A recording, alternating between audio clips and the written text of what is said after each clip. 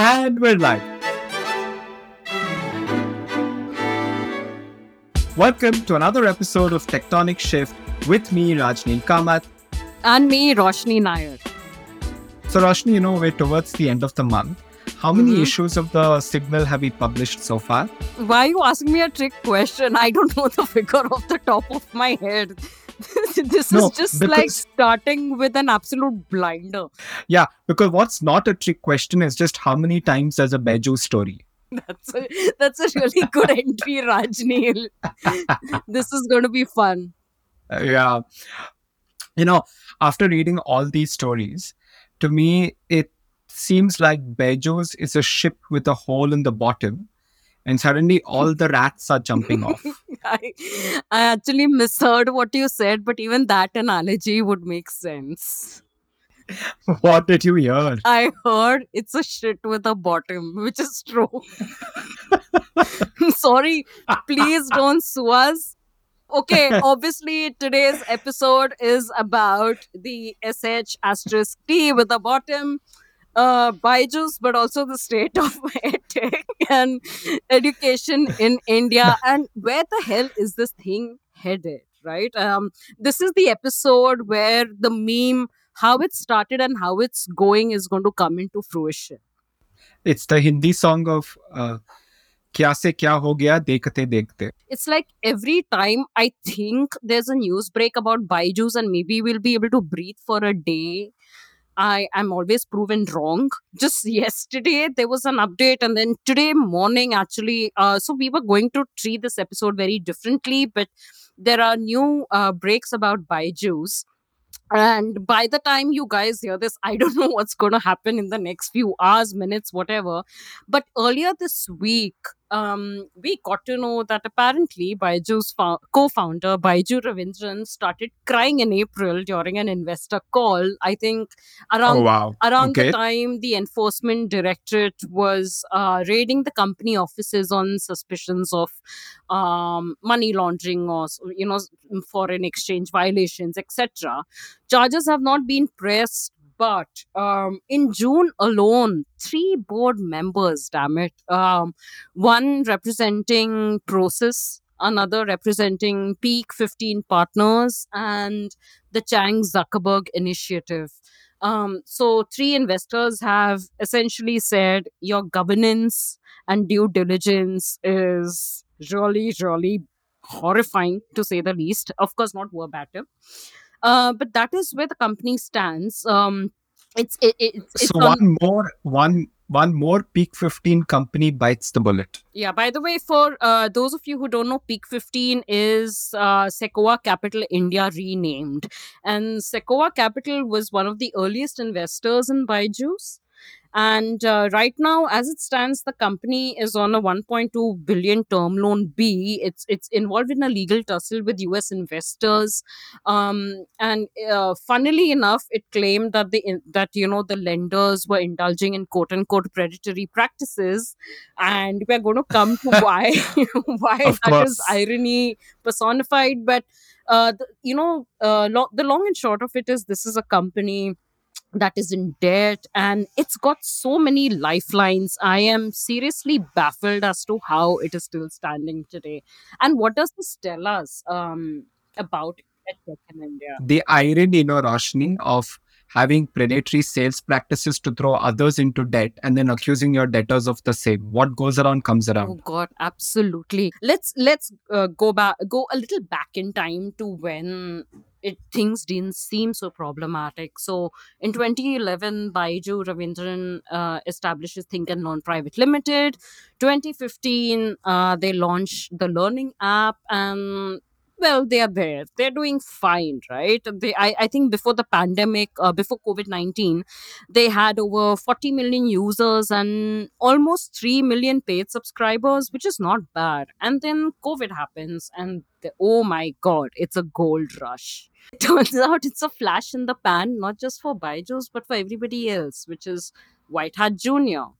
Oh, another company I really love, and Unacademy. About the predatory lending, I don't think we need to harp on this too much. I think the media, to its credit, has done a good job, Yep. especially certain publications. We will link some of them in the show notes about horrifying tales. And I'm going to read one incident in particular, Rajneel, because I read it and I actually, it was like a knife through the heart. Go ahead. It comes from a rest of world story, and it goes like this. It's a Baiju salesperson recounting why he left the company. Okay, quoting from the story: my last sale was to a driver whose boss gave him a phone. The driver had only 700 rupees in his account when he signed up for a subscription for his only child. His boss paid the down payment and deducted it from his monthly salary. His wife then said, I'll work 24/7 for this course. That was the day I resigned. Uh, so what happens is, because eventually you figure out that the pandemic is only going to give you so much of a fillip, you get desperate and you start pushing your product to people who can't afford it. So the app Byju's starts tying up with loan companies, and what happens is parents who have no idea what they are signing up for don't know that they've signed up into a debt trap. And this is one of those incidents, and there are Yeah. many other Yeah. examples of pushy salespeople, and you can't even blame them because those are the targets they are being forced to achieve. If they don't achieve targets and if they don't work a certain way, they are yelled at by their managers. There are incidents of a toxic culture where people are yelled at and subject to verbal abuse, and all these stories start coming out. And now there are videos as well that we are seeing. Oh God, what video did you see? Former employees really pissed off, really angry, Mm-hmm. the company not paying its dues. You already know, for example, they've had multiple rounds of layoffs. They've given up their prime real estate in terms of offices in Bangalore and in Delhi. Mm-hmm. Uh, Even I think they had acquired Akash, and that acquisition's not panning out too well. Mm-hmm. And Akash, which was actually doing very well, is now seeing empty classrooms. Yeah, absolutely. Even Baiju's tuition centers, I mean, right now as it stands, the employees are actually striking against the management, right, of that particular vertical and the larger company as a whole. It's strange for a company that sponsored the Football World Cup and, was also the sponsor of the Indian cricket team to come down to this level. I think, the problem, and this is what we need to whittle it down to. When you are a provider of what is essentially supplemental education, and then there comes a point in time where suddenly you become the primary platform of education, which is what COVID turned all these people into, right? Because there is no in-person Right. contact. Right. And because of the limited competencies of teachers, of schools, or school management, etc., you have no other choice. And then you realize, and this is the problem with a lot of tech companies that have petered out after the pandemic, is that they had no long term plan whatsoever, because they were trying to solve problems that existed only in that brief moment in time, which was the pandemic. um And even then, they didn't solve a lot of those issues, right, oh Roshni? God, yeah, they didn't solve it, they created new ones. Can we talk about White Hat Junior? My favorite. Okay, it's my Yes. favorite because White Hat Junior's ads are legendary. I mean, the Advertising Standards Council of India is also shocked. I think this is back in 2020. They were really shocked because you have an EdTech company that is trying to convince parents that your 6-year-old needs to learn coding because, hey, there's a 7-year-old app developer who's become a TEDx speaker. Please. So, White Hat Junior gets pulled up for false and misleading advertising because it puts up testimonials on its website, saying, for example, here's a kid who used White Hat Junior and has built the world's first eye testing app. And We have White Hat Junior kids who are now working with Google and Waymo. Did Google and Waymo actually indulge in child labor and hire people who studied from White Hat Junior? No, I'm sure they didn't, because when when stories came out about the misleading ads and the Advertising Standards Council of India pulling up the company, we discovered that a lot of these quote unquote apps that were developed by kids on Google Play, for example, were actually registered in the name of White Hat Junior itself, which means that the company had developed the apps and not the kids. So, I mean, that pretty much should tell you everything about what what edtech turned into, in the desperate bit to become relevant after your brief history or your brief point in time starts petering out. You also end up becoming what every other startup is becoming, which is an omni-channel business. So all these online platforms realize that for us to survive, we have to become glorified tuition centers. So they start expanding in quota, and they start acquiring a lot of offline businesses. They start partnering with offline businesses. It's crazy, and it becomes really obvious by now that edtech has not really solved for anything. And the real issues that are there in India right now, in terms of access to learning and education itself, and what education means for a large part of the population. So, when I think of what's going on, first, I think it's obscene to see what Beijing has done, right? The kind of practices they Mm-hmm. indulged in. For now, investors to suddenly grow a pair and decide that they have a Mm-hmm. conscience, because it's not like they didn't know what was happening previously. Accounts of Beijing were not filed since 21. It's 23. So for Mm-hmm. 2 years, were these investors who were on the board sleeping? Or were they more than happy to Exactly. condone everything as long as they were able to catch a bigger fool at a higher valuation so they could make money, right? That's typically how this has Mm-hmm. worked.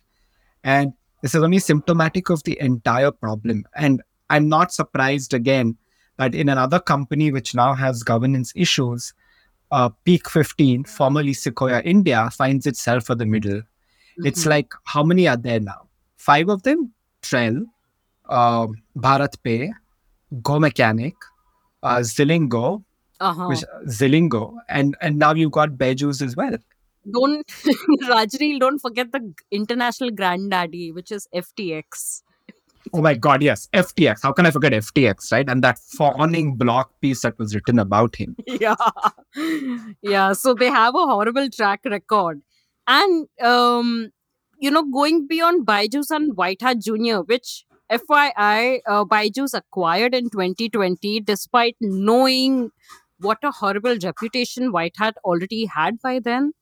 There is a complete bloodbath in the sector. So Unacademy starts laying off people, Vedantu lays off people, there's Front Row, Invact Metaversity, Eruditus, and companies But also I shut mean, I down. won't count Invact in this, right? Invact is a very different. Invact blew up for very different reasons. Yeah, but Invact is at the intersection of the metaverse, which is another failed. You can argue that it's whether it's failed or no, but I would say it is. But it's at the intersection of tech and the metaverse. So I think I would consider it as being in this category. But the larger point stands, right? I mean, companies like Uday and Superlearn, Lido Learning all shut shop. And then you have the General Secretary of the Students' Federation of India, who sums it up very well. And he says that what we are living through now is the utter commodification of education, right? Because predatory practices are so rife, it ends up being brought up in parliament. You have the government issuing an advisory asking users to be cautious before they sign up for online courses, and quote unquote do not click on the auto debit feature. Yes, important. Okay, then because of all the consumer complaints, parents complaining and all, the EdTech sector sets up a self regulatory body called the India EdTech Consortium, which we don't know where exactly it is going. I think it was just an eyewash to stave off regulation and criticism, right? Pretend like you're doing something when you're doing nothing actually. I always point to it and say, of course, look at us. We have this. We are thinking about this. We are doing this. Don't come after us. We've pretty much established by now that, everything that hinged on a COVID centric strategy has gone completely bust. We are talking about edtech and digital India and connectivity, right? So this is from a Times of India report earlier this year, right? India has 1.2 lakh schools that has just one teacher each. Fewer than one in four schools in India even have internet access. Okay. And in 29 states and union territories, less than half the schools have internet access. So, I mean, of course, these are all different surveys, but the gist is that internet connectivity is, we are left wanting for internet connectivity in schools even if things are improving year by year. Um and we are especially left wanting when it comes to teacher support, right? Now, why is this important? Because if you are now having to move ahead in a market where you as an edtech company are no longer selling to the parent, you now have to sell to teachers and school managements, right? Because schools have reopened. So how the hell are you going to make money? Okay, because the customer acquisition cost of selling to a parent is increasing also because of intense competition. um so now you have a lot of instances where a lot of these guys are trying to partner with schools and management, Right. etc., and they're trying to convince teachers to use e-learning platforms or services or whatever it is in their classes. The problem is a lot of teachers are not even being trained the right way, because that is the sad thing, is nobody gives a shit about that, right? It's about selling the product. You can argue that there is a tech would come into the picture here, at least when it comes to supplementary support, but how do you even implement it? Yeah. No, I'm glad you bring this question up, right? When you put things in perspective, we're a nation of 1.4 billion people, the most Mm-hmm. populous in the world. We have the highest proportion of young people, and many of them need to go and go to school, go to colleges, get access to good education. When we look at India as a whole, therefore, there are multiple issues that crop up. One is accessing education, and the other one is getting access to quality education. For a large number of people in this country, vertical mobility becomes possible when they have access to good education, which can lead, therefore, to better jobs and therefore better lives, Mm-hmm. right? And this is where I think the role of EdTech comes in.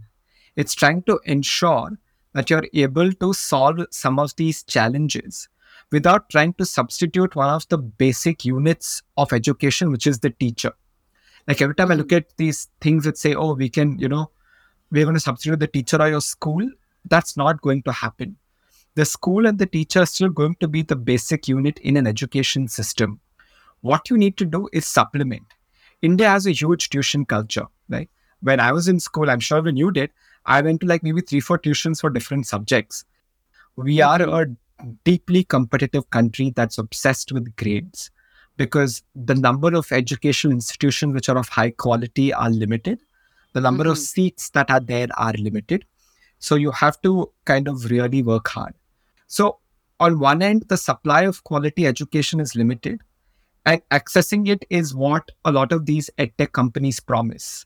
Whether it is getting better grades, whether it is giving you test material and test preparations for Mm-hmm. common entrance exams, this is what edtech promises. And what has unfortunately happened is EdTech tried to commoditize everything and tried selling the product to show sales than actually focus on the student or the learning outcome. And that's where this entire problem started. I look at physics wala, for example, right? Right, right. But Rajni, sorry, I have a question here, okay? Yes. Shouldn't the function of edtech be to disrupt this over dependence on tuition and grade, hyper competitiveness for grade fulfillment, if I can call it that? Like, how are they, what disruption are they doing? You're right. Look, if they're focused on learning outcomes, if they're focused on trying to make the student experience better and a better learning environment, they could have disrupted it. But invariably, when you're trying to force fit a business model that works, just because there's technology and digital, and you're going to move everything from offline to online, doesn't make it a tech, Hmm. right? That's not technology. That's not innovation. Like Baiju Ravindran was a celebrated tuition master. He used to have Mm-hmm. stadiums full of students. But just Mm-hmm. because he got online doesn't mean it solved the problem, right? It in fact made the Yeah. problem a lot worse, if anything. That's the story of tech, right? The problem with technologists and techno optimists is that they think tech is the solution for everything, and it is not. Even I, as a techno optimist, would say that an app doesn't solve all problems, right? It definitely doesn't. One of the things I've often wondered is we have seen how the government has come in and has brought about, let's say, UPI for payments, ONDC for commerce. There have been certain efforts in education, whether it's Swayam or Diksha, but this is something they really need to pick up and do, because creating that bedrock, and we are seeing how when they've created digital infrastructure, it has been successful. Hmm. ONDC, the verdict is still out there, but it seems like the adoption is high. So I think this is a challenge which needs private players, public players, and government to come together and figure out how to solve it. So, are you basically saying that full stack open source kind of an approach to education in India would perhaps work?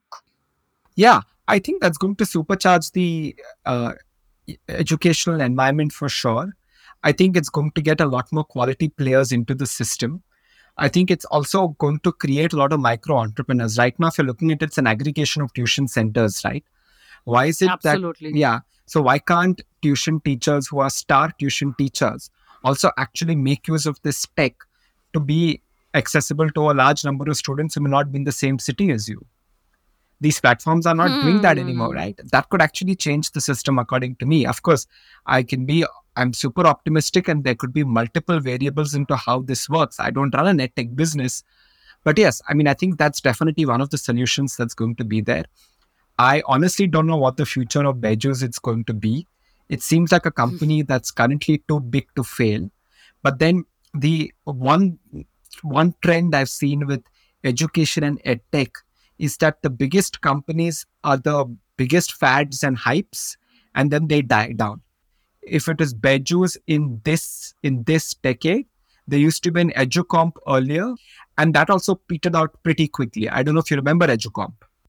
I don't actually, but Rajneel, World Bank right now is actually running a very interesting pilot. Okay, it's called the EdTech Readiness Index. Okay, They're not doing it in India right now. I think they're doing it in Nepal and a bunch of other countries in Africa, like Niger and Sierra Leone. I think they're doing it in Vietnam as well. And the prelim findings are pretty interesting in the sense that they've established six main pillars, right? That they say that is required to build a robust edtech system in these countries. I'm not going to get into the details, but one of the major things that they pointed out, and which really segues into the internet connectivity issue that we have in India, at least when it comes to our education system, right? What the EdTech Readiness Index says is where connectivity is a challenge, you should prioritize and procure education platforms and content that can be used offline. And I think right. this is really fundamental. And I think there's a very good platform that already does that. It's called Colibri. Okay. In This is India? not an endorsement.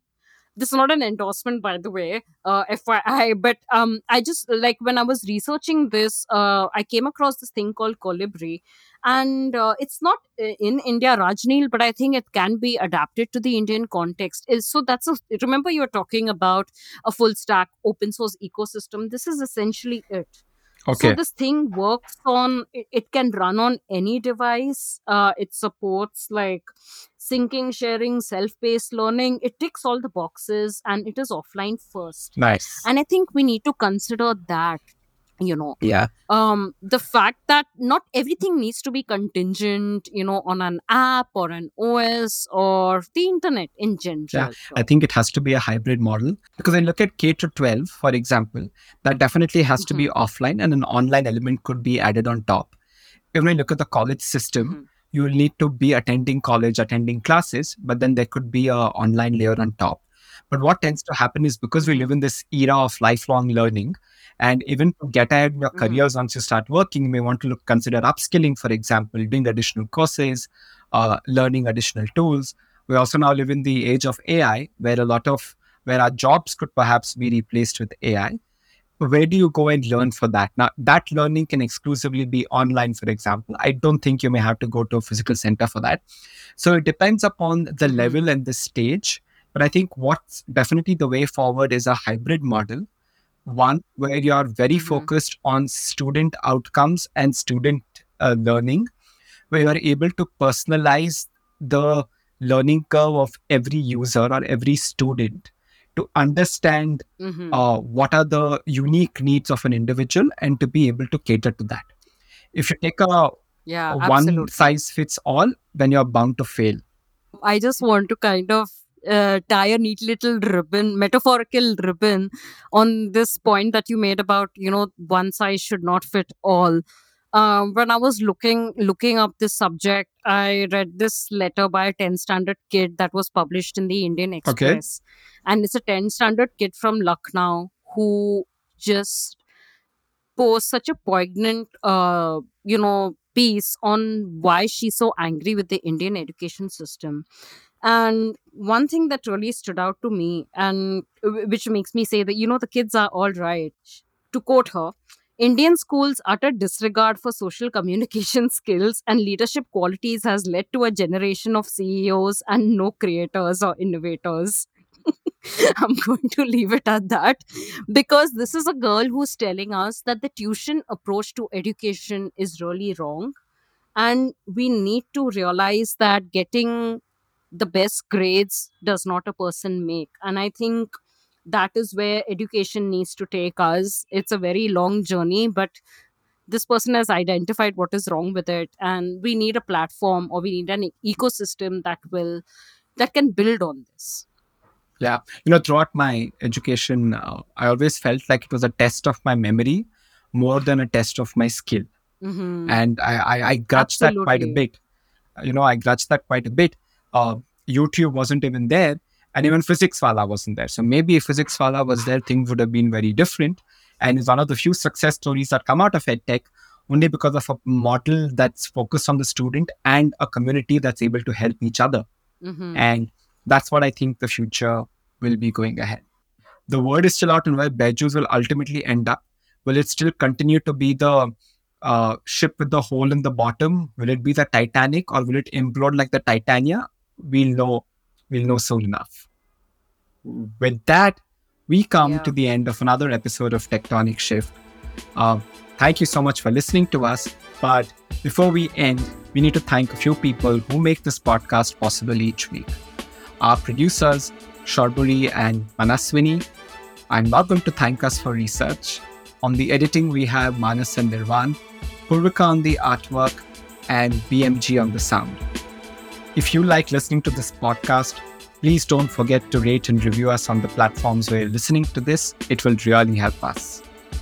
And if you haven't yet, please subscribe to The Signal on www.thesignal.co.